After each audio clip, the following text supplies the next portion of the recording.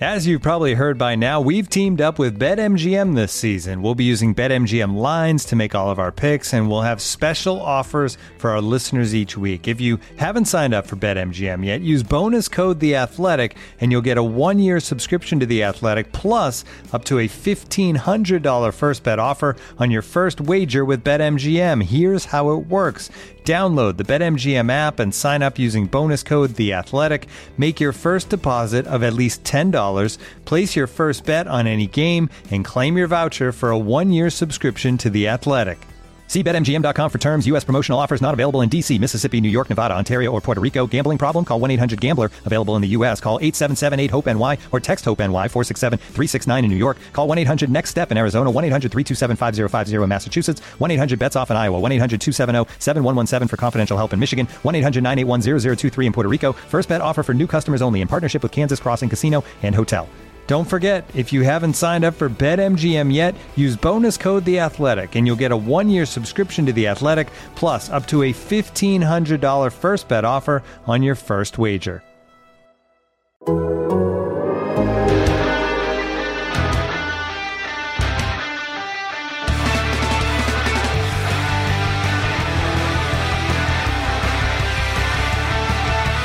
Hear that podcast growling.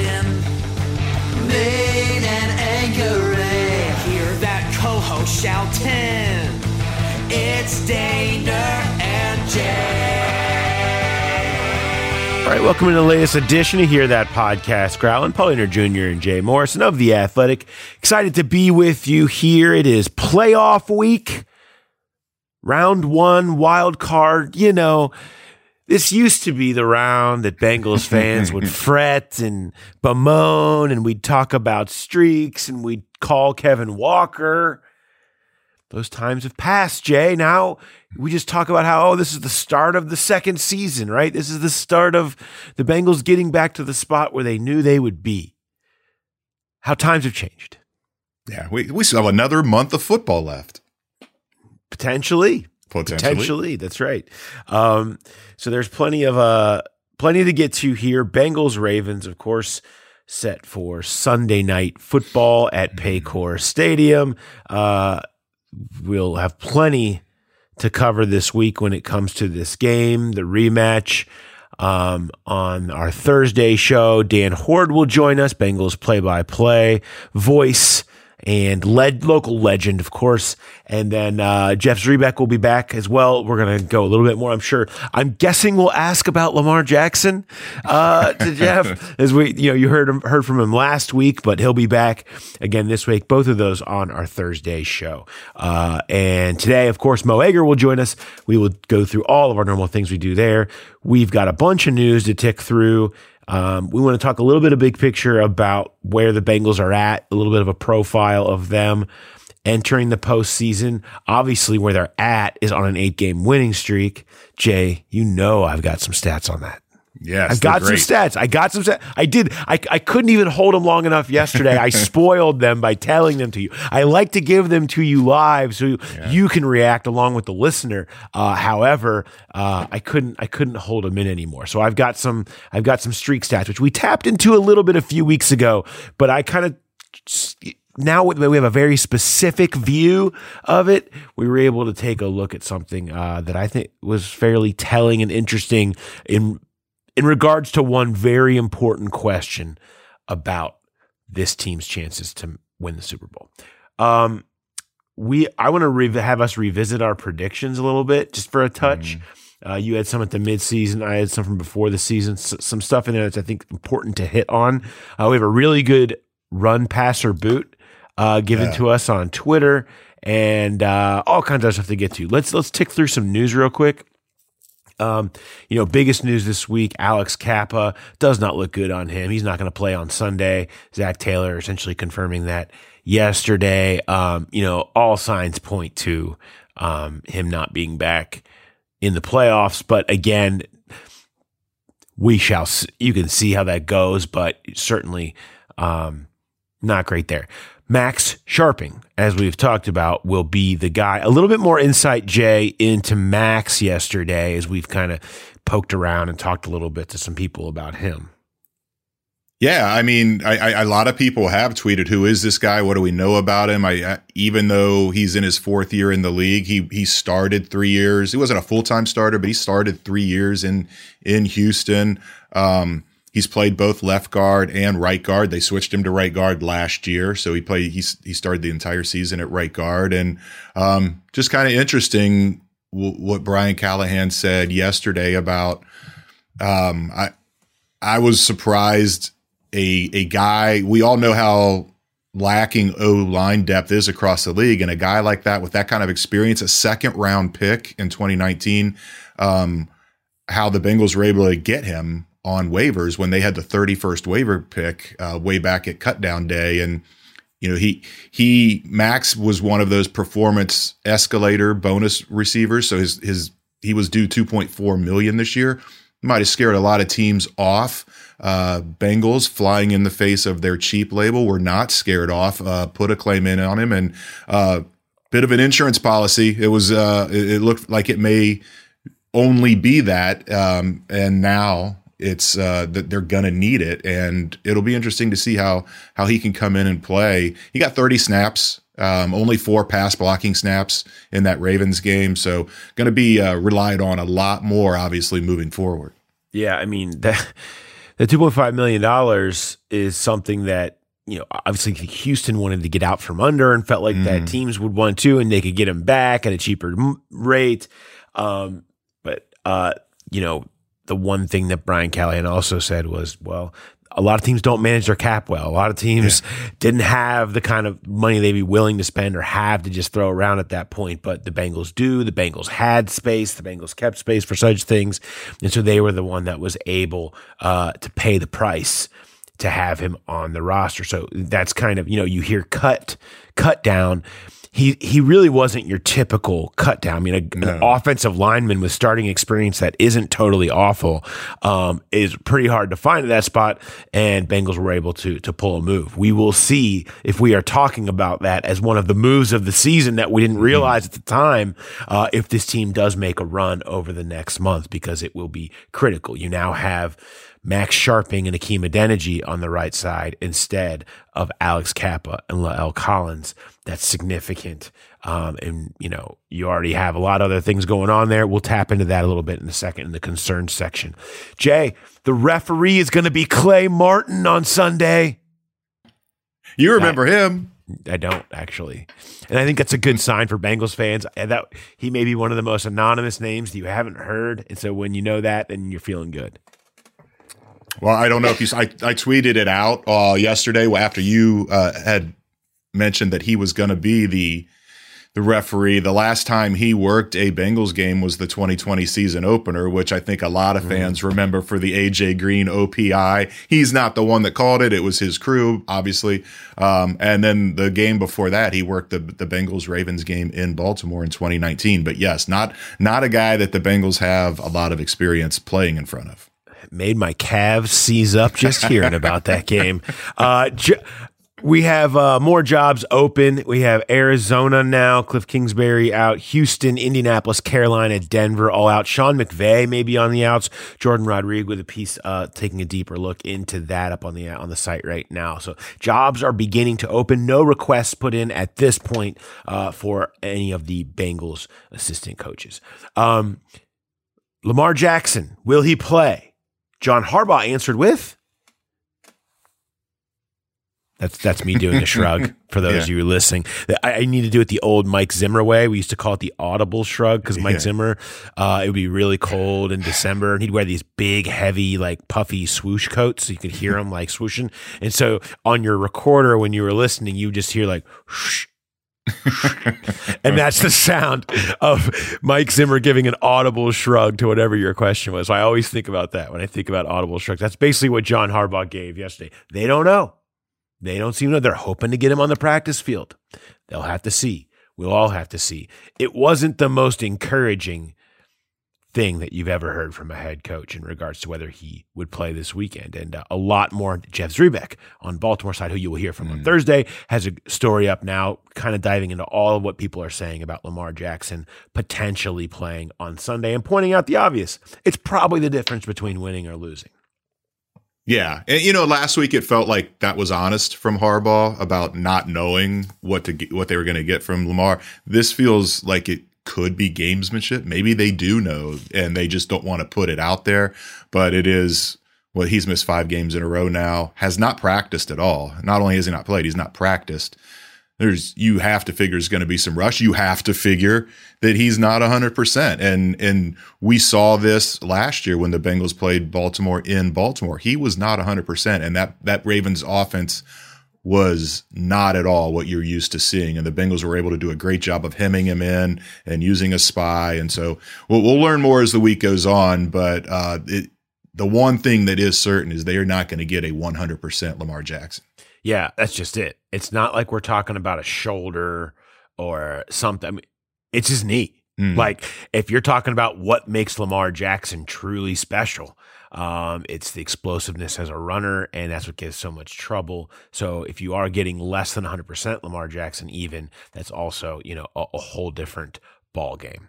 So we'll continue to keep an eye on that. Keep reading Jeff, following Jeff, and listen to what he has to say when we record. Jay, you're recording that tomorrow on Wednesday with him, so that should be up on the YouTube channel even earlier if you're just antsy to find out what's going on in Baltimore. Also on the other side of the bracket, Tua not cleared yet for Miami, who's playing the Bills. Obviously of significance for the Bengals, because if they were to beat the Ravens, an upset by the Dolphins would turn that into a home game in round 2 instead of having to go to Orchard Park. But as of now, Tua not cleared from that concussion. We'll find Coach McDaniel said they'll find out more on Wednesday in terms of where that stands. But as of now, not necessarily like a super. They're still kind of checking Teddy Bridgewater. So look, if it ain't Tua, it ain't winning.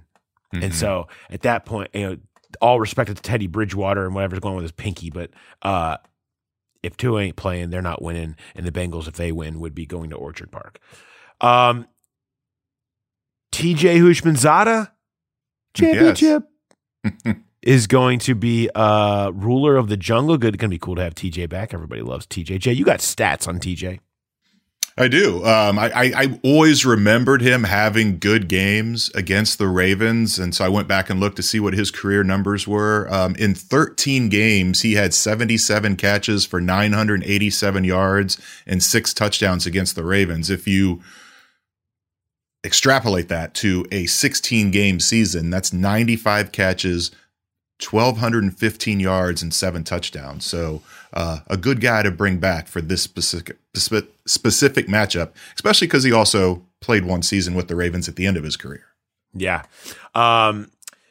Okay, that's kind of most of the news. Jay, did I miss any news?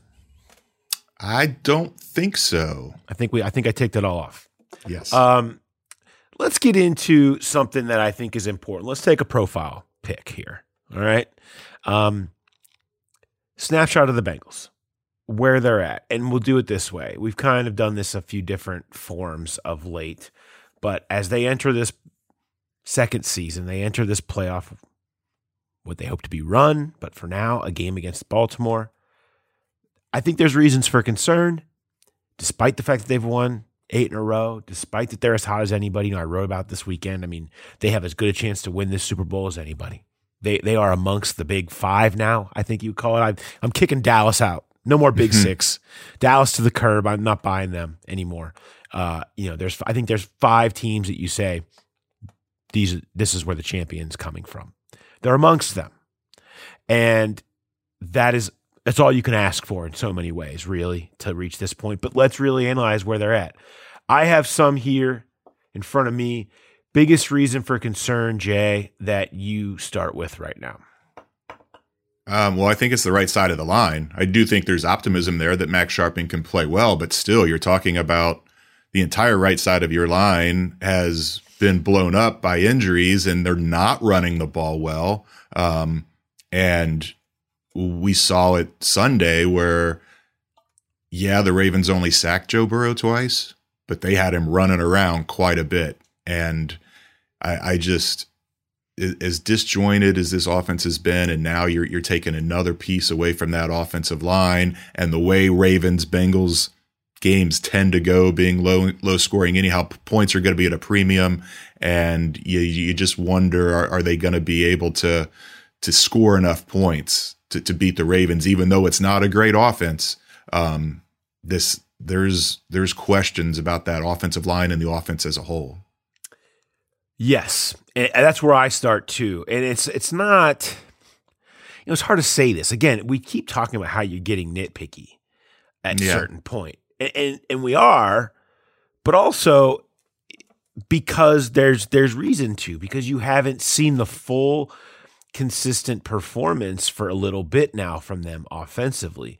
I went back and looked, going back to week 11 is it's kind of trying to take a picture of how teams are trending, where we look at the way the teams are trending. Since week 11, Bengals are 8th in points per drive offense and 8th in points per drive defense. I mean, that's good. But I think we think of that Bengals offense as being much more dynamic than that. And that also includes a lot of short fields they've gotten because their defense has been really good at creating turnovers lately, which is something I'll get to in a second. They've been 13th in red zone offense. They've been 6th in adjusted net yards per attempt, 13th in EPA per play. I mean, they've been good. But again, they were playing, I think there's a thought of them at the highest level. That doesn't mean they can't rise up. But I'm just saying, if we're profiling where they're at, I mean, they faced a string of some pretty good defenses here. Now, New England, number 1 in weighted DVOA defense. Baltimore 5, just the last couple of weeks. And so they've seen some of that, some of the better defenses in the league. And they've had periods where they have looked unstoppable. I mean, they just looked incredible. I mean, almost every game they've had stretches of that, but it hasn't necessarily been consistent because they've had some long stretches where they've looked quite human. And that's going to be interesting to see how that plays out because it only takes, at this level, if you don't have the complete game, if you have the long stretches where it doesn't work, that's it, right? I mean, I go back to the stat that people don't even want to think about anymore, but they hadn't gone 5 straight drives without points, I believe, all season from like week 1 on until the last 5 drives of their season last year in the Super Bowl. One stretch like that at this point can doom you. And so that in the back of the head to me is something that, again, it's not something that I don't think that is like overly concerning, but it's noted, right? It's noted that that has been a thing that has been happening. They went 5 straight drives without scoring on Sunday. Right. I mean, it is. It's a definite concern. All right, let's take a second and switch gears here and hear from a sponsor. And now, 2 pigeons bemoaning the fact you can stream DirecTV satellite-free. DirecTV gives you access to apps like Netflix and live sports right next to each other. I don't get it. Let me put it in pigeon terms. It's like that one amazing dumpster with the old fruits and cardboard all in one place. How am I supposed to keep up with illustrative metaphors when you are making me so hungry? Get live TV and streaming apps together without a satellite. Visit DirecTV.com. Requires high-speed internet-connected Gemini device and separate paid subscription to watch Netflix on DirecTV. Terms and restrictions apply. When you need mealtime inspiration, it's worth shopping Kroger, where you'll find over 30,000 mouth-watering choices that excite your inner foodie. And no matter what tasty choice you make, you'll enjoy our everyday low prices, plus extra ways to save, like digital coupons worth over $600 each week. You can also save up to $1 off per gallon at the pump with fuel points. More savings and more inspiring flavors make shopping Kroger worth it every time. Kroger, fresh for everyone. Fuel restrictions apply. One other portion of that is to talk about the run game. And Jay, you mentioned it. When we talk about, you lose Kappa and Collins, who are such a big part of that gap scheme, downhill power run game that they had really leaned into and was really successful in flipping their efficiency during the year. And so that makes it more challenging there. They lose something there big time. And the last 3 weeks, they have been the worst rushing team in football. The last 3 games for them, last 4 weeks in the league. They are 31st in rush success percentage. Only the Jets, who don't score touchdowns the last month, are worse. and their 2.78 yards per carry over that stretch is dead last 32nd. So now they've like reverted back, right? The long stretch happened where everything was good, and now of late, they can't run the ball with any efficiency. It's just not there. Are teams figuring it out? Are they not running it enough because they have leaned so heavily into Burrow, just whipping it around? Hard to say, but that was something that was making them so dangerous, Jay. I mean, that was part of what had their offense humming so much was teams wanted to sit back. They would get so concerned, and Burrow was just handing it off, those gun runs up the middle and getting an efficient run at the highest clip in the league, whether it was Mixon or Pirine. And now they're at the lowest the last 3 games. That's another concern. I think they've been quick to pivot where if they can't get the run game going early, they just kind of go the other way and go to the check downs and the short passes that they view as an extension of the run game. I mean, how many of those wide receiver screens do we see that didn't work at all against the Ravens? And then the short passes to Mixon and Pirine. But it is a concern because playoff football changes. Yes, it's a passing league, and this is not our father's NFL, but you have to run the ball in the postseason to advance. And you wonder with those 2 guys out, I mean, what's it going to look like? It's that you see the trend going down, and it's just hard to fathom it climbing back up to where it was with their top 2 run blockers out. Maybe they can get it straightened out and be better than they've been the last 3 weeks, which wouldn't be hard to do, but can they get back to where they were the league's most efficient run game? That seems like a pie in the sky hope. It's not impossible. I don't necessarily agree. I don't necessarily think that you have to run the ball in the postseason, but I do think you need to find some efficiency in spots. Like you whether it's finishing a game, whether it's in just, when teams are daring you to, you have to be able to have that as a real threat. Because it opens up your passing game. And I think that's a big part of where you wonder if that can work itself out. And I don't think it's impossible for it to be efficient enough when you have Burrow, but for now it can't be 32nd. It can't be 2.78 yards per carry. Like that's got to find a little bit more efficiency as they go forward. Yeah, and another area where they've been really good and where the running game is important is in that 4 or 5 minute offense at the end of the half and the end of games, because there is a sense a lot of times where you're trying to score, but you're not trying to score too fast, and you need to be able to run the ball and kind of eat more clock to make those end of half, end of games those drives eat as much off the clock as possible, leave the opponent with as little amount of time.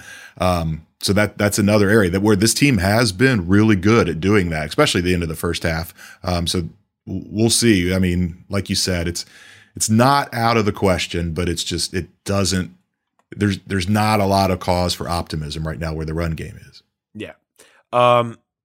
So sorry to open with the downer. Usually we like to start up a little bit. It was probably unnecessary, but let's go into some optimism side of this thing. Look, all optimism starts the same place it always starts, Jay. Joe Burrow. It's Joe Burrow, man. It's playoffs Joe Burrow. It's big lights Joe Burrow. It's big stage Joe Burrow. Over and over again. We've seen this where it rises up. You see the next level. You see the will to win. You see the ability to always find a way. Now, we saw him admit that he was off this past week, and he missed some throws where the one to T. Higgins where he's wide open in the end zone. We saw that, and it was weird, but there's no real concern that that's going to be a long-term thing. I want to bring in this clip from Brian Callahan, I believe it was Dan Horde, asking him kind of specifically about the weirdness of Burrow admitting himself just missing throws he absolutely never misses, and just the reaction to that. Getting back to Burrow for a second, as you pointed out earlier, and as he said yesterday, missing throws. As sharp as he's been, was it almost shocking to see him, miss a wide open touchdown to T and stuff like that? That one was surprising because we've definitely worked that play for a couple of weeks now, and it's something we felt really good about. And to have him miss that throw the way he did was like, whoa, what happened there? But that's just how spoiled we've become with how accurate he is. He misses like one throw, and you're like, oh my God, how come he didn't make that? And it's like, oh yeah, guys miss throws sometimes. It happens. So I was surprised. You don't anticipate him missing very often because he usually doesn't. But did you ask him what happened? What's that? Did you ask him what happened? I haven't talked to him about it since. I know I try to leave those things alone until the next day or two. Let him process it himself, and then have him tell me what he thought. But he watched the film and pitched today, so I'm sure they had a conversation about it. But I think sometimes they just miss. It just happens. Not very often, but yeah. I was going to say the one going the other way, going right to left, where it looked like T maybe could have. Was that more on T than on Joe? Yeah, I thought that was a play that T could have and should have made. I think he probably typed the same thing. He didn't quite get two hands all the way through it. He kind of had one out, and he had one pinned, and he kind of got it late. That's usually a catch. Again, same thing. Usually a catch that T is made. But I thought the throw in that one in particular was a good throw. You said last week that field shovel pass kind of got you guys to reassess your red zone efficiency, and it's gotten better. How much do you think you've gotten better at maybe cover two, two high looks like you mentioned? Because it seems like Burrow's done really well against those looks since that game. He's been, I think you could say he's probably been one of the best, most efficient quarterbacks against two high safeties. I don't have the numbers off the top of my head, but they're pretty good. It took a small adjustment period, but it doesn't. It's just how people have played us this year, and we've gotten pretty good at attacking it. So, and Joe in particular has been really efficient. I don't think it's not something we even think twice about anymore. How much better has he gotten at he's responsible for some sacks and not taking the sacks? He's been fantastic.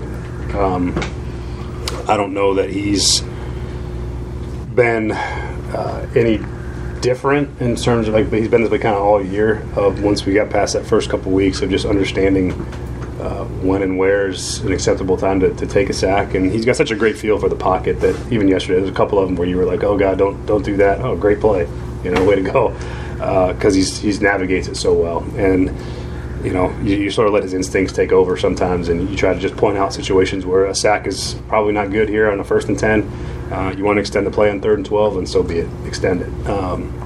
So I think it's just a balance of him just understanding and growing and maturing through that process of when it's okay to be aggressive and when you probably should pull back the reins on being aggressive. But at the end of the day, we're always going to defer to his instincts and his ability, and it's usually going to work out pretty good. So that's how you've been spoiled, as Brian Callahan says, right? I mean, a little bit with just you get so used to it. He's the last thing that you're concerned about in the building. I don't think there's any worries about that. It was just a weird day where everything was kind of a tick off for whatever reason. But his pocket movement and presence was probably as good as it's ever been in a game. Was really elite stuff, and so it's a give and take. You know what you're getting from Joe Burrow, and he can play like the best quarterback in football over the next month, and that would not be even surprising one iota to anyone. Yeah, and I wonder too, because these guys are human, and they know when they see Baltimore sitting everybody and basically not giving up on this game, but it has a different feel. And you saw right out of the gate on that first drive, he had Jamar wide open for a touchdown and underthrew him. And you wonder how much of that played into it, where it didn't have that intensity that a game normally has. And now you shift into the postseason where the intensity is at an all-time high. And I think you do. It's almost – you see Joe Burrow be at his best when the game's on the line in the fourth quarter. You look at the season in a macro view, and this is it. This is the fourth quarter of the season, playoffs, everything matters. And I wouldn't worry too much about last week's shaky performance. I think you're going to see Joe Burrow at his best this weekend. Yeah.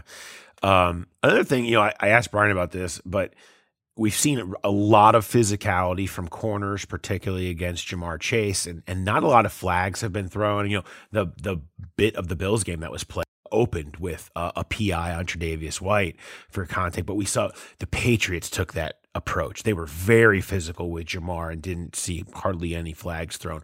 Baltimore also doing that. You saw a couple of plays where they weren't able to get completions, a ton of contact. Teams playing this, I guess, sit collision coverage where they kind of wait on them and just it's kind of like they run right into them to make contact on purpose. But a lot of physicality, not a lot of flags being thrown. You wonder if referees are less willing to do that this time of year. They don't want to throw the big PI, and teams are just willing to take the occasional PI rather than let Ja'Marr Chase just run by them. He's normally so good at the contact point, but teams are really trying to get physical with him. And it's going to be interesting to watch that. You mentioned the T1 where he had his arm pinned. Higgins the same way, getting physical with him, trying not to just let him run free and be willing to take chances with the occasional flag. That's something these guys have got to get better at fighting through, as well as Burrow is going to continue to give them chances. Yeah, and not just that. I mean, there was a couple hits on Sunday that looked like they could be defenseless receiver penalties, and they were not called. And that it goes both ways. If the opponent is going to get physical and kind of test that out early, then do the Bengals pivot and try to play that game. Eli Apple is not a physical corner, but Cam Taylor-Britt is. And maybe if they see that where, okay, it's going to be that kind of game where they're just not going to call the physicality and the PI, then you wonder if that could benefit the Bengals as well. The other side for me on optimism is there's a lot of familiarity in what we're seeing from this defense right now. And there's just the turnovers are rolling, right? Like they're confusing people. They're getting more pressure. They're creating turnovers. Jesse Bates is playing great. We've talked about him a little bit lately. There's just a lot to like about. Now, the defense has had its issues, but specifically the turnover thing. I mean, they've had 6 forced fumbles in the last 5 games, and they've been in massive spots. A lot of them that grip and rip mentality, not just straight strip sack type things like you saw from Hendrickson on the fumble for the touchdown. And to me, that's a good thing. That's the form that carried them to the playoffs last year. It doesn't have to be perfect. They don't have to be the stingiest defense, but really having a knack for creating those turnovers, finding a way to get those is a big deal. And they're kind of on a very familiar run in that regard. It's funny. I mean, maybe I could have saved this for Arby's, but it fits in here. When I was talking to all the defensive guys after the game and they were blasting the Ravens, one of the things I was asking about the turnovers, and Cam Taylor-Britt talked about the one where Jesse Bates ripped it out from Sammy Watkins at the end of the game.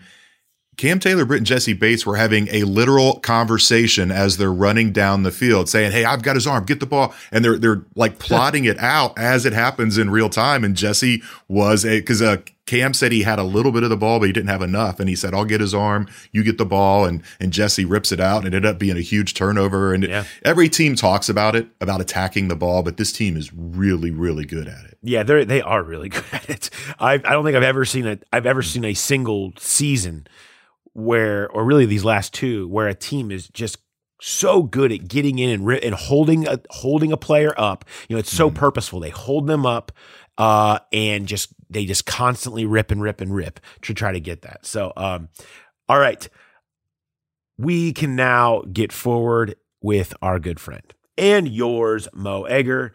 Mo, what's going on? How we doing? I'm just tweeting that I'm joining you guys. Oh, you should make sure you get that in there so that people can hop on. We got to make sure we get that for you. We've got a lot to get to here. I wanted to point out something, Mo, and I don't know that this has maybe been the case for a long time, and I just didn't notice or forgot. But did you change your Twitter avatar to a picture from our show of you with your very rudimentary X's and O's on the yellow paper? Yeah, it's been that way for months. Thanks for paying attention. Yeah, it's good. I try not. That's what I try to do, is be as unobservant as possible. I couldn't remember how long, if that had been that way for a while. I noticed it today. I was like, that happened on our show. It's been that way since that podcast appearance. I'm always looking for a reason to change it. Nothing has come up since. So maybe today will give us new profile pic fodder. But that's been. Me diagramming why I hate the shovel pass has been up for a while. I guess that has been a long time. I want to start by asking you this, and that is, something I heard you talk about with Tony Pike yesterday that I thought was a good starter is if, and then again, this is just in a scenario, because it is possible, this is the NFL. If the Bengals lost on Sunday, this season would be what for you?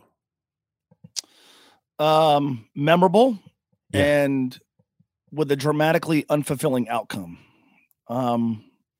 Relative to how they've gone into the postseason with 8 straight wins, relative to what the preseason expectations were. I think if this team were to lose on Sunday, it would, we used to do this back during the 5-year stretch, toward the latter end of that 5-year stretch of consecutive postseason appearances in which the Bengals would lose. And there was always if they lose, what's the fallout? I don't know that the fallout has to be that dramatic, but I think what a lot of us will do is combine coming this close last year, falling short this season, and go, okay, how many more whacks at it are they really going to get? Look, the Bengals, as long as Joe Burrow is here, they're going to be relevant every single season. But in some years, you have a better chance of winning a championship than others. Not every playoff team is a bona fide Super Bowl championship caliber team. I think we believe this year's team is. And so to fall short, especially in the first round, and not even go on the road and play Josh Allen or go on the road and play Patrick Mahomes, but to lose at home to a Ravens team that over the last 5 or 6 weeks offensively has been limping to the finish line, I think it would be really hard to call the season itself a success. That maybe that changes with the benefit of a few years. And if they win a title, perhaps what happens this season is just viewed as ultimately as a stumbling block on the way to achieving the sort of success we all want to see. But 12-4,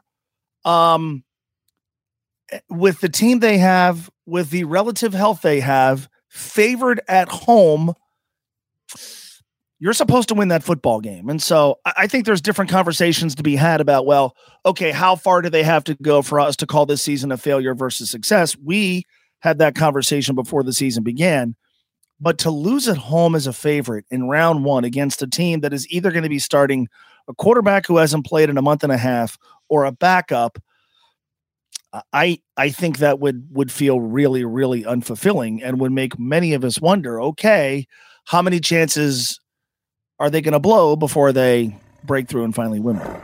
All right, let's just take a quick break. We had this question on the AFC North whip around last week where it was, regardless of what happens in the postseason, was this year a success for the team you cover? And I said yes, just because back-to-back division champs for the first time in franchise history, that tied for the longest win streak in division and in team history, tied for the most wins in franchise history. I guess it depends on the lens you want to look at it through. Is that we all took these pass-fail classes in college? Mine was Introduction to Leisure. Do you look at it as a pass-fail, or do you look at it on a scale? Because if it's a scale of A to F, the normal one, then yeah, maybe it's a B- if it's a first-round loss. But if you're just looking at it as success or failure, I don't know that you can lean toward failure with a first-round loss based on what they've accomplished in the regular season, which admittedly is not the most important part. But still, there was a lot of good that's happened already. No question. And I think regardless of what were to happen on Saturday or regardless of what were to happen in the coming weeks, we're going to go into next season talking about how the Bengals are bona fide championship contenders. Maybe the season doesn't unfold that way. So I think also the reaction to it is going to be based on kind of how likable this team is, right? Like people really like the guys on this team, really like the vibe around this team. And I'm not sure with prior Bengals teams that fell short in the postseason that was really the case. And so I tend to believe that for a lot of folks, the disappointment isn't going to turn into anger because people love Joe Burrow. People love the personality of this team. Zach Taylor, understandably so, has won a lot of people over. Folks, really, there is a genuine, I think even to a larger degree than last year, genuine kind of 2005 vibe in terms of the relationship that the public has with these guys. I think there will be more than at any other point, genuine disappointment for the players instead of anger over what they didn't do. But look, it's not pass fail. I certainly don't look at it through the lens of Super Bowl championship or bust, because I realize A, how hard it is to do that, B, what their potential road looks like. But, again, 12-4, terrific in the final half of the regular season. They're favored. They're, obviously the Alex Kappa situation has thrown a wrench into all this, but boy, their main skill guys are healthy. From a defensive standpoint, they've survived without Chidobe Awuzie. Toward the end of the season, when we were doing the whole who would you rather play, more people said the Baltimore Ravens than almost anybody else. Now, the Miami Dolphins' recent struggles would certainly add them to that conversation, but a lot of it, it's in 2013, right? They play the Chargers, and I remember, 11-5, undefeated at home, and then the last couple of weeks figuring out like, okay, well, who could they play? Who do you want to play? They played the team we all wanted them to play, right? They had just beaten them a month prior. They were avoiding the Steelers. It was a West Coast team coming here to play in the cold weather. I mean, we got what we wanted. I think to a degree, we're kind of getting what we want here because of how the Ravens played offensively down the stretch.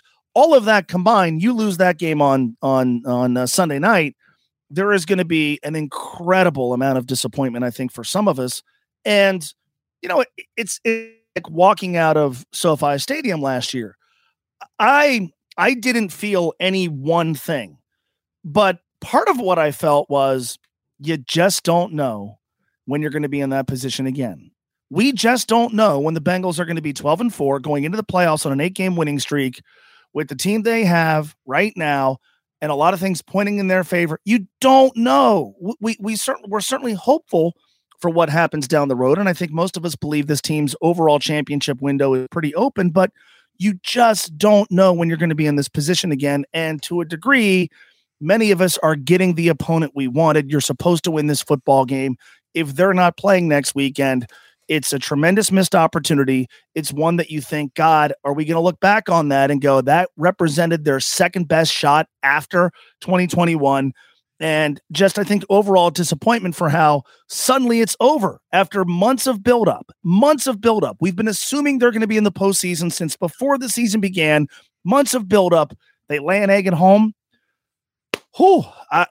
Yes, it would be very unfulfilling. Maybe I would stop short of saying it's a failure, but it would certainly be dramatically unfulfilling and disappointing. It'd be very Marvy. Is what it would be. That's nothing you want to be.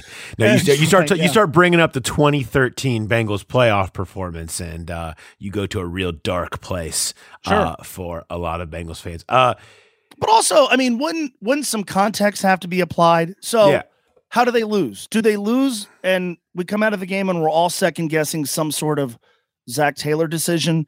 Do they lose where Joe Burrow makes a whole bunch of uncharacteristic mistakes? Do they lose where the absence of Alex Kappa really dooms them? I mean, I do think some context is applied here. It's like the 2015 Steelers loss, massively disappointing, but they came this close to winning a playoff game for the first time in a quarter century with a backup quarterback. But what got added to the mix was how close they came and all the things that went against them in the final few minutes, and the franchise's recent history of postseason failures, and the fact that they were about to lose a whole bunch of guys. So I think to a degree, any playoff loss, how did it occur? What were the circumstances? What did the opponent do? What mitigating factors were there? What's the recent history? What's the future look like? I think you have to put all those things in a formula and stir them up. And then to me, you kind of come up with how you feel. Yeah, I mean, exactly. I view it as a two-part test, right? The first part of their test, which is what it depends on the person decides what percentage of the grade that is overall for the season. 75% of your overall grade, A, right? Mm-hmm. You've made yourself one of the 5 teams that have a legitimate chance, that are viewed as the Super Bowl, true contenders. That is a very, very, very hard thing to do. You've put yourself in great position. A, you earned that, but 25-30% of your grade is how you play if you're judging the whole season. From this point going forward, this is where it all matters. This is what you're defined by. They obviously were A+ until the very end last year as far as overachieving and making a special run. Can they prove to be that team again?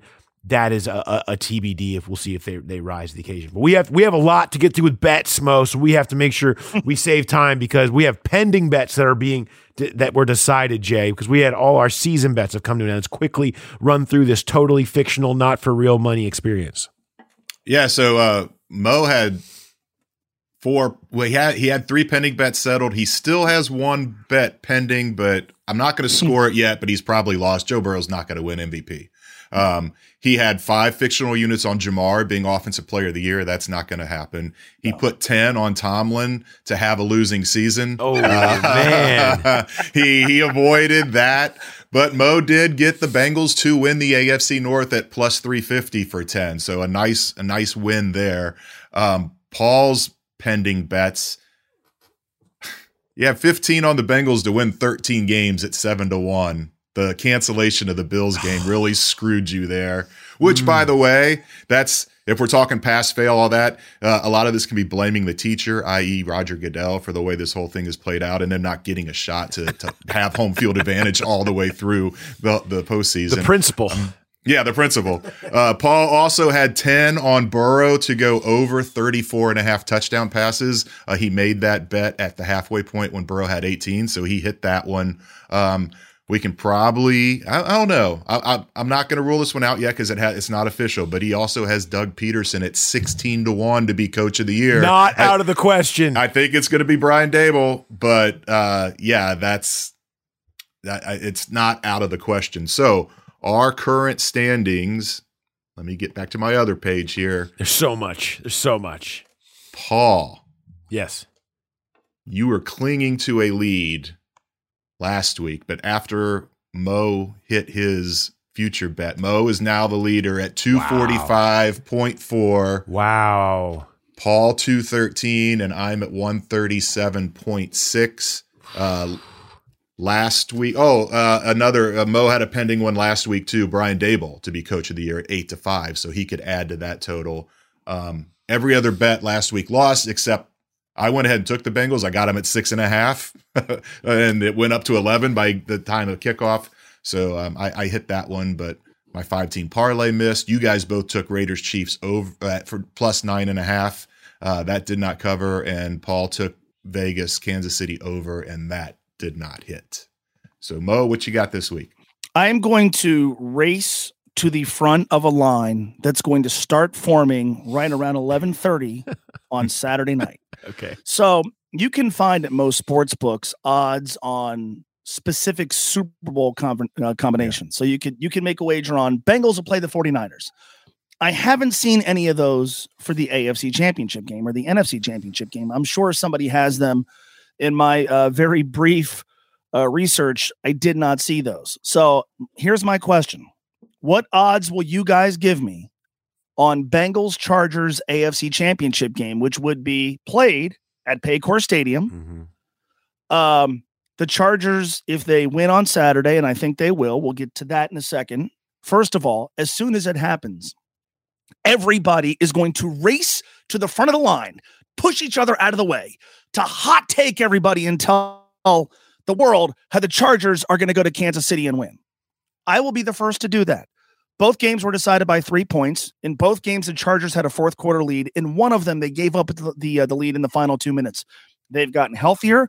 They've dodged a bullet with Mike Williams. Justin Herbert's going to have his moment. It's going to occur at Arrowhead Stadium. So, obviously, they're going to beat Jacksonville, and then they're going to go to Kansas City and win. I like the Bengals on Saturday. I think they then go to Buffalo and win. And Paycor Stadium hosts the AFC Championship game against the Chargers. What odds will you gentlemen give me on that scenario unfolding? I'm not good at that kind of thing. I have there's people that we can reach out to that will probably give us. So I'll do that this week, and then I will let you know, and I'll post it on Twitter too, so people watching right now can see. I mean, if I had to wager a guess, 20-1. I don't know. I have no idea how those guys come up with those numbers, but I like the idea.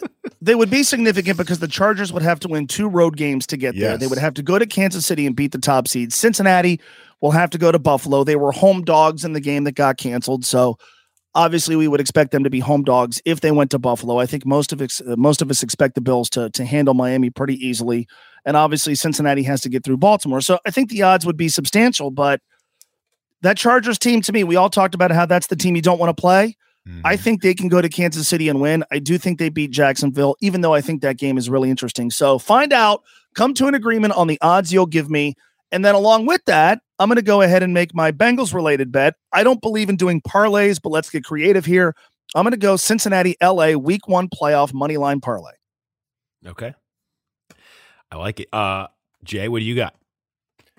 I'm kind of with Mo there. I don't know that I would want to take the Bengals giving up any kind of points against Baltimore. I am leaning towards them winning at home. I'm going to go the opposite way.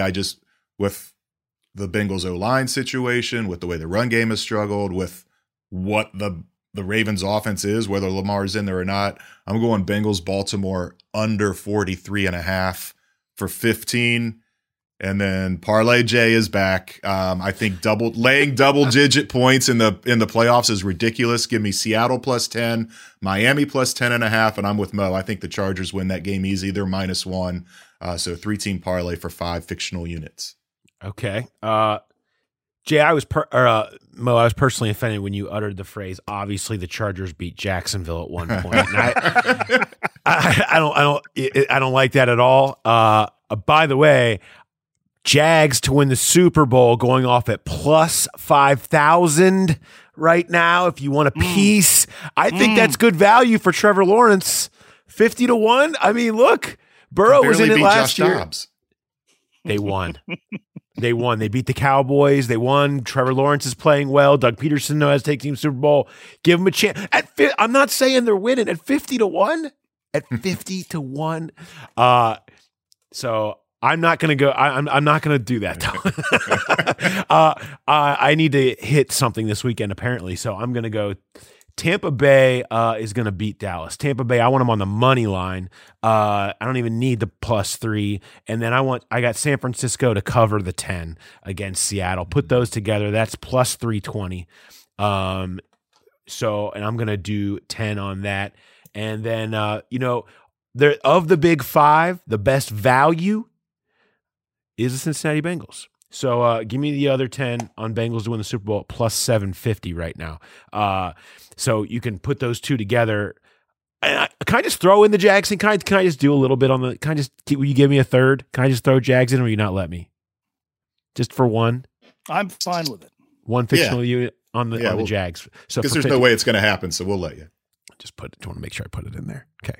All right. There we go. That's what I got. All right. Mo, I had a whole thing that I was going to ask you. We spent too much time, so I don't have time for 3 downs, but I was going to ask you, if Tommy Tuberville coached the Georgia Bulldogs this season, would they still have won the national title? If Tommy Tuberville would have coached the Georgia Bulldogs, he would have been the most pissed off person in the United States that he had to work so late into the season. Wait a minute. We have to play on January 9th with 2 postseason games? We're doing what? I got golf. What are we talking about here? And with all that said, I think they still would have probably won. They certainly would have beat TCU. There's no question. Think I could have coached Georgia last night, and they would have won that game. All right, Mo, appreciate it. I will see you this afternoon on ESPN 1530. All right, Jay, let's talk a little bit about something that's been on the mind. And I've got stats. You know it's big when I've got stats, okay? Now, this is something, we're talking about momentum right now. Listener, you're listening. Way to go. I'm going to address you directly. Think about this. I have trivia for you. In the Super Bowl era, back to 1966, how many times do you think a playoff has started where there have been not 1, not 2, but 3 teams on streaks of at least 7 consecutive victories? Currently, the San Francisco 49ers, the Cincinnati Bengals, and the Buffalo Bills all fit that. By the way, also just on the side note, Kansas City Chiefs 6-1, Jaguars 6-1 in their last 7. There are some smoking hot teams. but 3 teams have won at least 7 in a row. Listener, you still listening? How many times in the Super Bowl do you think that's happened? The answer? 0. Never. We have never seen this before, where there have been 3 teams on streaks that are this long entering the playoffs, which, as it tends to do, got me thinking, Jay. It got me thinking, how do those teams do? Does that matter? And there's been a few times where 2 teams in the same season are on streaks. We've seen it a decent amount of times. What has happened since the turn of the century?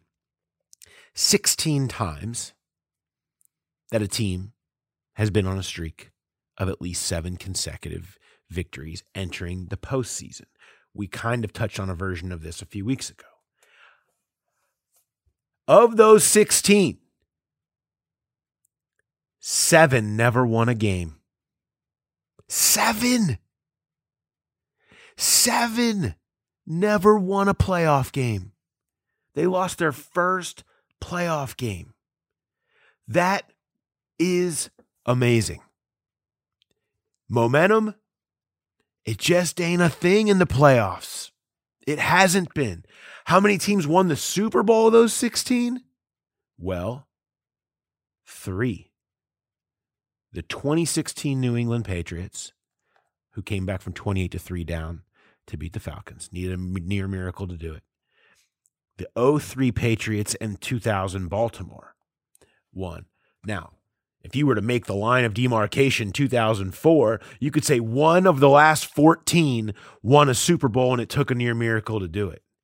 There's just no indication, no precedent that these types of streaks lead to any amount of consistent or predicted success. It does not mean it cannot happen. The bigger picture to me of it, though, is the momentum of this for the Bills, for the Niners, for the Bengals is really a non-factor. The cliche of, it goes back to 0-0 is absolutely true. It doesn't matter how hot you are. You can be the 2012 Denver Broncos and have won 11 straight games and then watch Joe Flacco throw one over the top of your safety and win in overtime to beat you in the divisional round. You could be the 2019 Baltimore Ravens, who I'm going to have to bring this up, sadly, to Hayden Hurst this week, and have won 12 straight games, be on fire, and lose your first game in the divisional round of the Tennessee Titans. You could be any number of these teams that have lost in the wild card round. You could be Peyton Manning, prime, 2008, won 9 in a row, and lose in the wild card round in your first game. It happens. There's nothing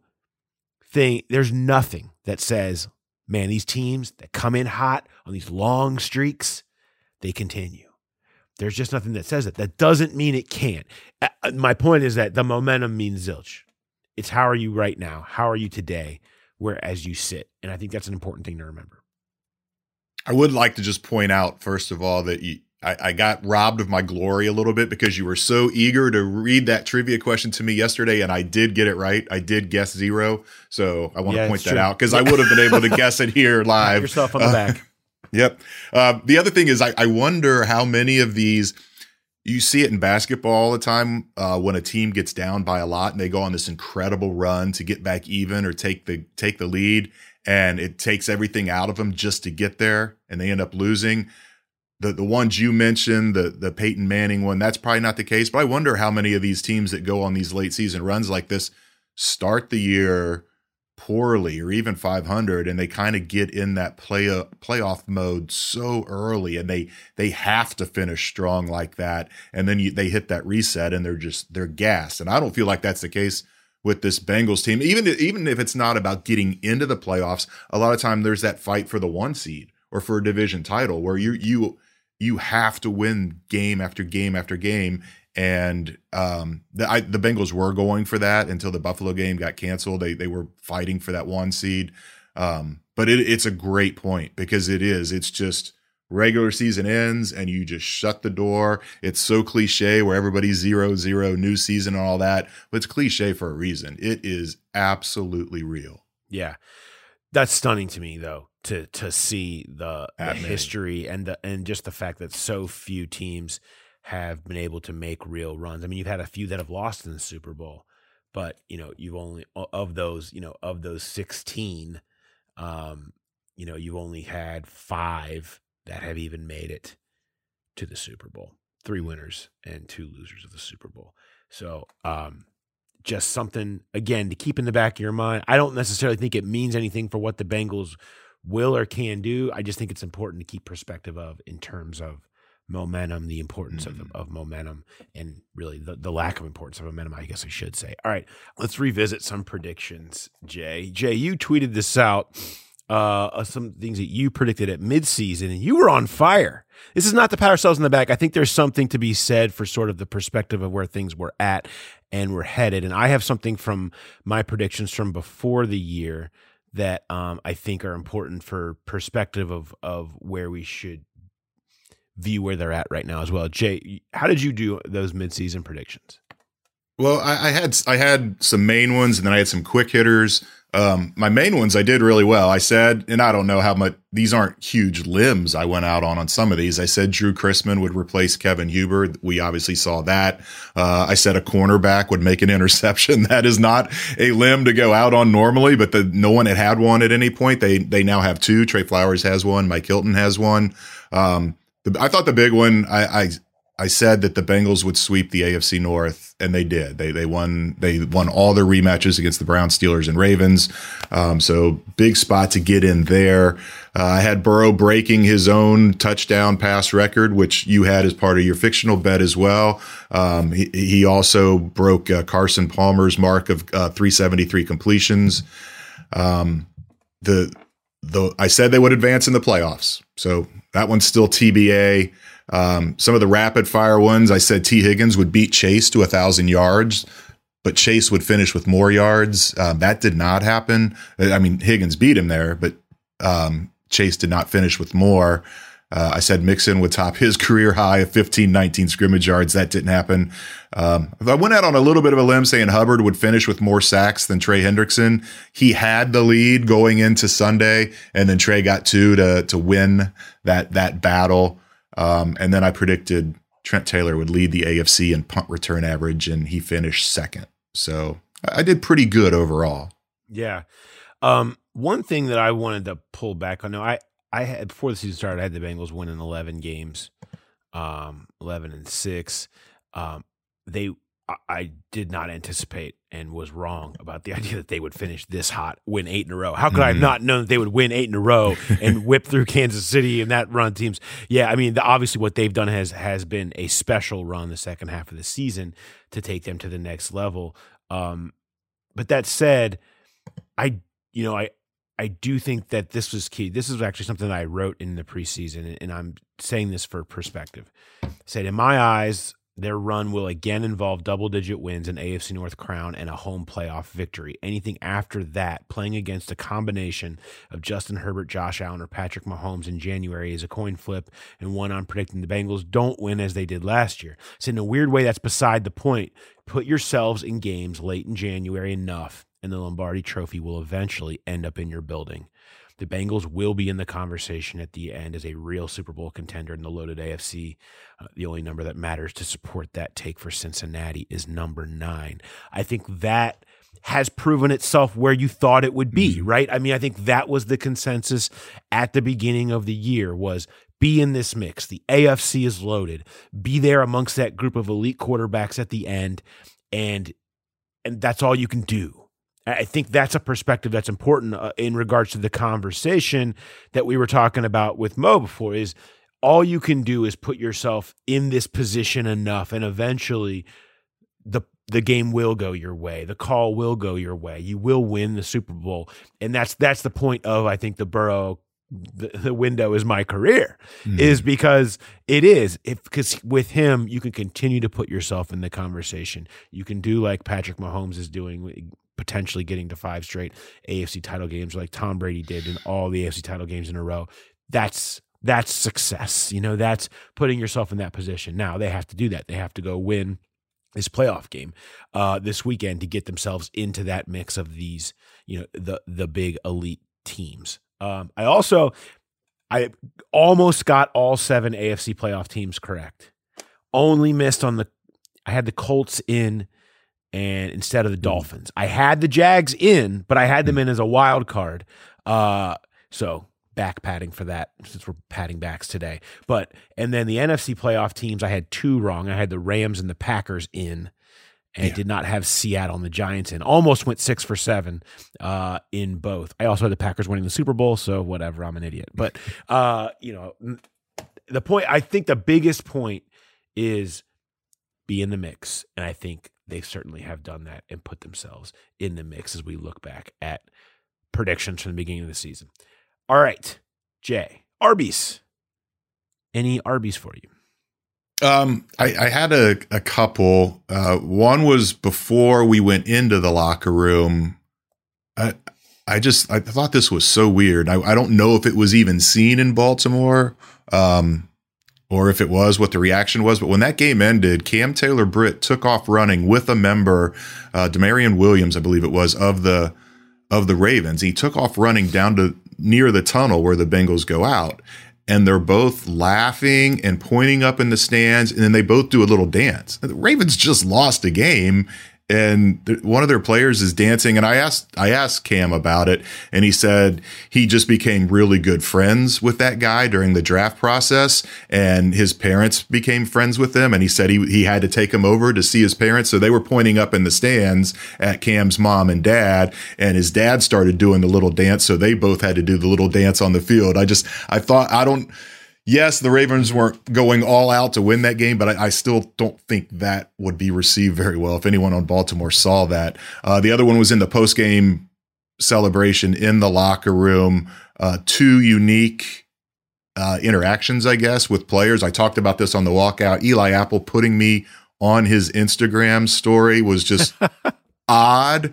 And my daughter, who teaches middle school STEM at Garfield, said she put that up on the video at class. And when I came up, she said the classroom erupted. They loved it. So I'm glad. Thank you, Eli, for that. The other one was, you know how I feel about hugs. And I went up to congratulate Joseph Osai about his first career touchdown, and he gives me the bro hug. I was like, oh, this is unique, but I wasn't going to turn it down.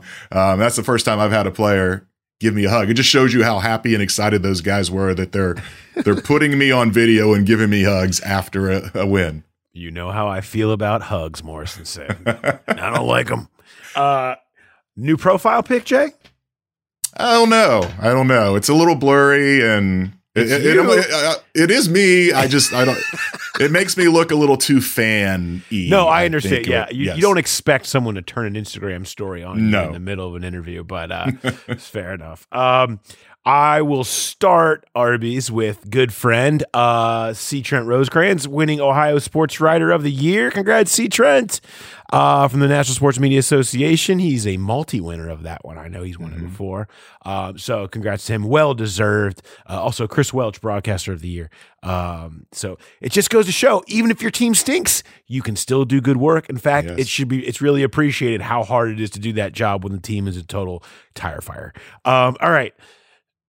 I also want to bring it. So you heard Brian Callahan earlier on the show, and when we were done with him, we were kind of just talking. I was just kind of curious. We were BSing with him a little bit about I don't know if you've seen this. I tweeted it out because Brian Baldinger did a video of it with the All-22, but the play where Joe Burrow, not where he makes 4 guys miss in the scramble, but another one where he works the pocket and makes a couple guys miss, does like a big jump step back, and then he climbs the pocket forward with Patrick Queen coming right at him. And when you look, you really couldn't tell this live, and certainly not from the press box, but in the All-22, you see it clear as day.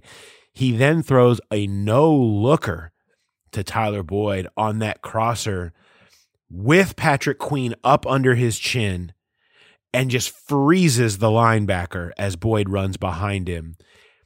And Brian was basically saying, I mean, that I think that's one of my favorite plays I've ever seen him make, and favorite plays of the year, because it's just unbelievable. I mean, to just freeze the linebacker and that kind of pocket movement and presence, and then do the no look at the end of it when you're getting lit up. It's one thing, very famously, obviously, people made a big deal out of the Matt Stafford no look on Von Bell in the Super Bowl, which is a fantastic play, an incredible no-look pass and credit, and we've seen Mahomes do things like that.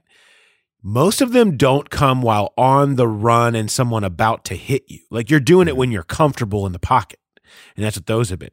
This one, I mean, that's just stupid. That is just silly. The amount of pocket presence and poise it takes and swag it takes to do that way in that spot. And I thought with Brian talking about how that's just like one of his favorite plays of the year is just unbelievable. I think anybody that understands true quarterbacking understands that is as elite gets.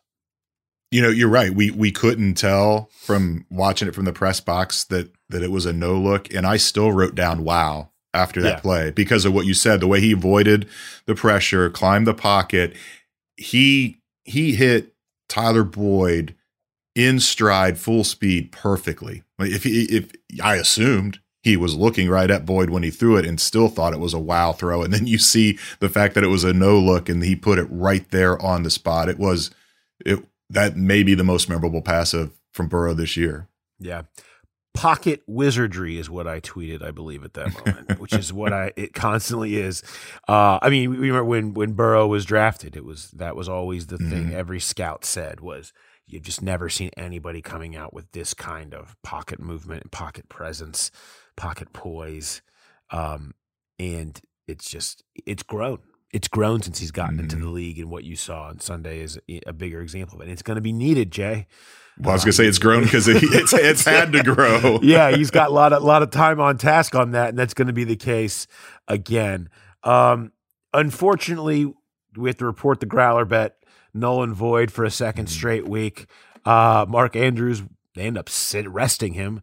So the idea of Andrews' percentage of total passing yards was off the books.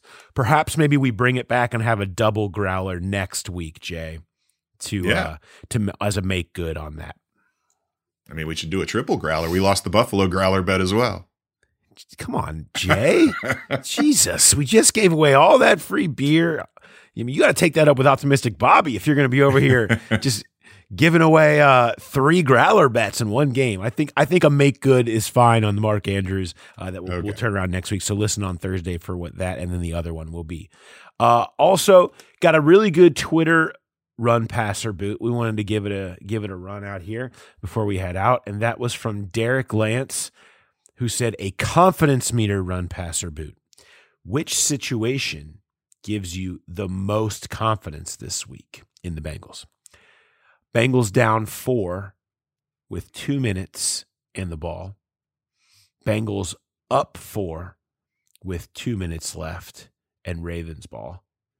Bengals down 2 with 2 seconds left and Money Mac kicking a 45-yard field goal. What an excellent run passer boot this is, Derek. It is great, and it's hard, which is why it's great. I think I would run with the Bengals having the lead and the Ravens having the ball. That Ravens offense isn't great. This Bengals defense has a knack for coming up with the turnovers, the big stops in positions like that. It sounds crazy not to want the ball in Joe Burrow's hand with the game on the line, but if you're doing confidence meter, you would want the lead anyhow. So yeah, give the Bengals the lead. The real tough one for me are these next two, because a 45-yard field goal for McPherson normally it feels like it's just rubber stamped, but we have seen a little bit of struggles this year, and we know what Burrow is. But for Burrow to drive the team down the field, more plays have to be made. With McPherson kicking the field goal, I think I'm going to pass on or use the pass on McPherson with one kick to win the game, and I'm going to boot, as crazy as it sounds, putting the ball in Joe Burrow's hands down 4 points. I'm going to do the same. And you're right. It sounds crazy, but I just think it's the situation you're setting up is unfair to Burrow. I mean, you're talking in a worst case. What percentage chance that Money Mac hits from 45? I mean, he's 77% on the year or something, and that's a low. I mean, that is the worst case scenario, a 75% chance. It's more realistically an 85 to 90% chance that Money Mac hits that one. Okay, so let's say 75% chance. Touchdown rates are not 75% on any drive. Okay. Like that would be an insane offense, the greatest in the history of football, if you converted touchdowns at a 75% rate to go win a game. That's just unfair to Burrow in this spot. That said, I will take this defense against Snoop Huntley up 4, taking Justin Tucker out of the equation. Absolutely. Because I think that's the mismatch that is why you think the Bengals should win. The reason the Bengals should beat the Ravens, they are an elite offense against an elite defense when you talk about Burrow versus that Ravens D, but it's the quality Bengals defense against a not so Ravens offense. That's the difference. So you'll take your biggest mismatch in the biggest spot. And that's right. I'm with you. I think that's the way to go. But yeah, so this is not disrespect to Joe Burrow. It's strictly about numbers and about just the percentages of anybody in the NFL getting a touchdown on a drive. Do I think he would do it at a high rate? I sure do. But I also think lining up a 45-yard field goal, would he do it a lot? I sure do. They're all kind of, you sure expect them to complete it. Because McPherson has a little bit of that clutch gene like Burrow does. I mean, look at his misses this year outside of the Pittsburgh game where the long snapper issue came into play. Not a lot of them have been clutch, gotta have it field goals. Last year, 12 of 12 in the playoffs, 2 walk-off game winners. I think Burrow down 4 with the ball. Hate to say it, fans, maybe a coin flip. But still 50% is a great percentage in that situation, but it's not Evan McPherson making a 45% field goal percentage. 50% touchdown rate would be amazing. Far and away the greatest offense in the NFL this year. All right. That sounds great. Thanks, everybody, for listening. We will be back on Thursday. Dan Horde will join us. Jeff Zrebeck will join us. So if you're watching thanks for everybody that watched on YouTube and in the comments. I've appreciated it there. Glad you enjoyed my laughing over the Manscaped ad by Jay.